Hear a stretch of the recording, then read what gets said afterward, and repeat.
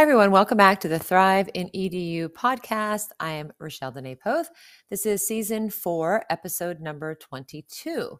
And if you are just joining in for the first time, thank you. If you've been listening since I started my podcast a while ago, I'm in season 4. I appreciate you joining in and coming back and listening. And if you have been listening for a while, you know that sometimes it's just Rochelle talking about things, engaging in a conversation with myself.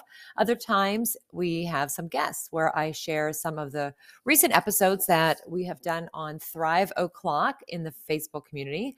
I've also done some interviews with some amazing people who are working in education and ed tech. And so in the last couple of episodes, we've had some guests talking about social emotional learning, the importance of reflection, thinking about the skills that are needed now and in the future, and some strategies to help students to continue to build their skills in ways that are meaningful and important for them. And so as we dive into the spring, which is hard to believe because time is just passing by so quickly, I thought that I would share some different ideas if you are looking for something to try out now to boost student engagement.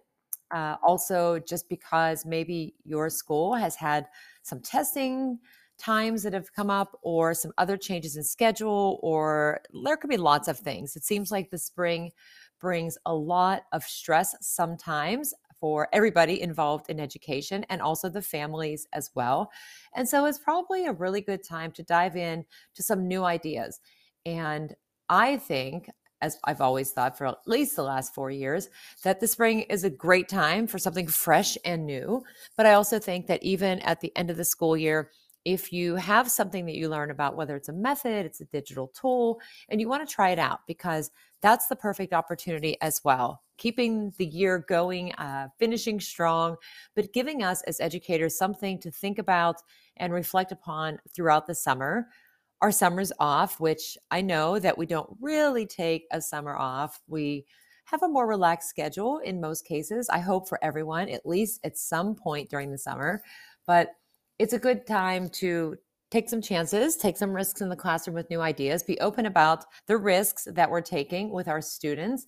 And so I thought that for today's episode, perhaps I would share a few ideas of things that I have done and just drop a couple of different tools that maybe you might want to check out as well. So the first thing that I want to share is it's called Brain Racers. And Brain Racers is a lot of fun. It's primarily focused at students in probably grades 2 through 6, although I will tell you that my students in my 8th grade STEAM class really enjoy testing it out in our classroom. But it is a game-based learning platform, and it takes a lot of content in different areas and creates different games. And so the neat thing about it is, one, if you do this and you try it out as an adult, you might be surprised at some of the questions that you really don't necessarily know, ranging from math problems to geography to history to correct grammar and punctuation and types of words, whether they are proper nouns, for example, or adjectives, or if something is a simile. And so I would recommend, if you're looking for something that's kind of fun and you teach in the elementary grade levels, or even upper, if you want to just do a brain break with your students, check out Brain Racers and let me know what you think. My students are very perceptive about looking at the design of it and how it's set up, the way that the questions pop up and how easy it is for them to get started with it. So I had tried it about 4 months ago and had done this with my students, like I said, and it was just fun. I didn't know how they would take it because, as with all things, you're not sure what the student response is going to be, but right from the beginning, they were a little bit competitive and laughing at some of the questions, whether they knew them or didn't know them. And then they wanted to play the game again. So I thought first I would drop Brain Racers in there because I don't think a lot of people have heard of it. And so maybe this week you might want to try it out, especially if you are an elementary teacher and you're looking for some new idea and you have access to devices. That's number one, is making sure that the students that you're working with have access to devices so that they can all participate. Okay, next idea. I like to think about tools or methods that are very flexible, versatile, that can be used anywhere for learning to happen. And a couple of years ago, as we all know, hard to believe it's been almost 3 years. Actually, it's been 3 years now. I had to think about the date. 3 years have passed since schools originally closed, and we had to make all of those shifts. We had to embrace technology if we hadn't been doing that, and try new things, try to figure out how to stay connected with students, to connect them with each other, to keep learning going, even if we weren't in the same space. So I looked at methods like project-based learning, which can be done whether we're in person, hybrid, or virtual. Some different things like choice boards or hyperdocs, if you've ever used those, where you provide students with some options in a choice board and they can choose something that meets their interests and specific needs, and then help them to build their skills in a way that's comfortable, tying it into Webb's depth of knowledge, going beyond simple level 1, which is like just a recall, and extending them to a level 4 where they're actually taking what they've learned and applying it and using it in different ways at a higher level. You could also use the hyperdocs, where it's a lesson, or maybe you might call it a playlist or a class flow, and students work through parts of a lesson at their own pace. You hook them in, there's some activities, there's some assessments, there's some things that they can create and choose and really engage in the content. Learning stations is another method that can work, where you have the small groups that kind of rotate around, which it can take some time to get started with planning it and figuring out what activities to include and how many different digital tools, or how does technology play a role in this. But it really did make an impact in my classroom. And I'm so glad that I was honest with my students, that I dove into it without really knowing what I was doing so much, but I had help, I should say, with them or from them to figure it out along the way. And I noticed over the last couple of years of doing more things like this, as students participate more in learning that is self-directed, whether it's through project-based learning or choice boards, or just even having a list of options for how to show their learning, they develop confidence, they become more comfortable, they engage in learning, which is more meaningful and authentic and definitely relevant to them. And what does that lead to? Well, it increases student engagement, which I was wrong about before. It will boost their motivation for learning, and to best prepare them for future careers, for their next steps in education, they need those opportunities to self-direct, to engage in real-world learning experiences. And if we're thinking about well into the 21st century skills, those things like collaboration, communication, creativity, critical thinking, problem solving, social emotional learning, I could keep going. Those are all of the skills that are in demand now, that will continue to be in demand in the future. And so we have to have methods and tools, but we also need to have time, because there's not enough time in the day to dive in. And so when we find a method that we can get started with because there are resources available, or we find a digital tool that has ready to run lessons and templates and all kinds of things, that really, it's just as simple as creating an account, checking out the privacy, the security, all of that first, trying it ourselves, and then just putting it in the hands of our students. And so I mentioned Brain Racers, which is easy to get started with. You just log in, you launch a game, the students put in a code, or you can test it out on your own and just join another game against other racers and see how you do with it. I will tell you, don't be surprised if some of the questions really throw you, because it goes back to some of the different things that you may have learned a while ago. Some other tools just to throw out there, StoryJumper, which is a digital storytelling platform. Awesome for any students in elementary through high school, even as adults, if you want to collaborate on a book with some other teachers and create something for students. But they have different background scenes, characters, fonts, props. Students or yourself can record the book and narrate it. You can share it. You can have it printed. You can download it. You can use a QR code to share it. So I would check out StoryJumper. Also, Book Creator, which, again, if you haven't heard of it, you can create a book and students work collaboratively in creating the same book. Maybe you want them to use it as a journal or some type of like portfolio and track their progress over the course of the year, which definitely helps to boost those social emotional learning skills as they develop self-awareness, self-management as they're setting goals. If they're working collaboratively with their classmates, then we bring in the relationship building, the responsible decision-making, the social awareness. Other options would be creating a video. Perhaps using Flip. If you have not yet used Flipgrid, now Flip, to have students do some responses, maybe to post questions and respond to their classmates, whether they're in the classroom or outside of the classroom, to share what they learned about something. Maybe you have them teach a lesson and share that with their classmates, just for a few examples. If you want to go a little bit beyond just the videos and have students actually create videos that have editing tools and lots of other features, WeVideo is awesome. One of my students used it many, many years ago, and that's how I learned about it. And so it just gives students other options for how to express what they have learned, how to be creative, how to collaborate with their classmates. So I've given a couple.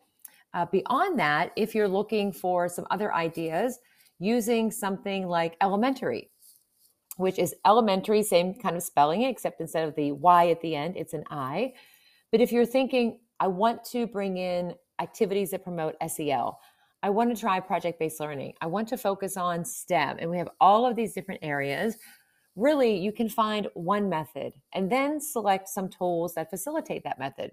But with Elementary, if you choose to try this one out, let me know. I would love to know how it goes for you. But it is a coding and digital storytelling tool. And we started to use it in my STEAM course this year, or earlier, last year now, 2022. And students could create their own book on their independently. They could have a classmate work with them in the same book, but it helps students to tell a story. So in any class that you teach, whether it's elementary school, high school, middle school, you're having students work on something in science or math, or maybe they've read a book and you want them to tell the next part of the story or to retell the story in their own words, they could use this tool, Elementary, to do it. And beyond just the storytelling, they can use the coding and make it an interactive book. But there are more than, I think, I could be a little bit off, but probably pretty close, 10,000 illustrations. There's different sounds. Students can record their voices, and they can also collaborate. So the tools that I've kind of mentioned have all been ones for telling a story, for sharing learning, and also some methods that get students up and moving, interacting, and building a variety of skills. Of course, the content that we're teaching them, but the goal is to create learning experiences that will enable students, or will enable us to help students be more meaningfully engaged with what it is that they're learning in the classroom. What is the content? For me, I want them to learn Spanish. For you, whatever it is that you're teaching. But we also want to help them to develop skills that they need in the future and move from being simply the consumers to the creators and maybe even the innovators. Boost student engagement, which then, of course, once students are engaged, they're actively learning, they have choice and voice in learning, it will amplify student achievement in our classroom. And whether it's a method or a tool, using something that's a little bit different, we can promote that collaboration, which is critical for just getting along on an everyday basis. But in careers and in education, employers want people that can work as part of a team, but also that have that independence, that they can take on a big task, that they can work through the challenges that come with those tasks that may pop up in their careers and, of course, and in learning as well. So we have a lot of options. I think the best advice I can give you if you're looking for something fresh for spring would be look at your classroom, think about this school year so far, whether it's the whole school year, or maybe it's just simply this new year, 2023, and consider what has gone well. What is an area that you would really like to focus on for the end of the school year? Or do you feel like student engagement is decreasing? Then get them up and moving. Try the brain racers. Do you want students to kind of tell a story, to have different ways to create rather than some of the traditional tools we might be using? And I love paper projects. Don't get me wrong. My students are currently working on writing a fairy tale in Spanish. And I told them it cannot be done with technology. I want them to create an actual book. I don't mind, I guess, necessarily if they're using PowerPoint to make the book or some other tool, but I just wanted them to do something that was hands-on and just have, I don't know, time to be creative and collaborate in their classroom. So think about something that is working well. Think about some things on your list that maybe you didn't get to yet because with a couple of months left in school, now is the time to dive in. And then focus on what are the skills that students are going to gain by engaging in those methods that you're using or trying a digital tool.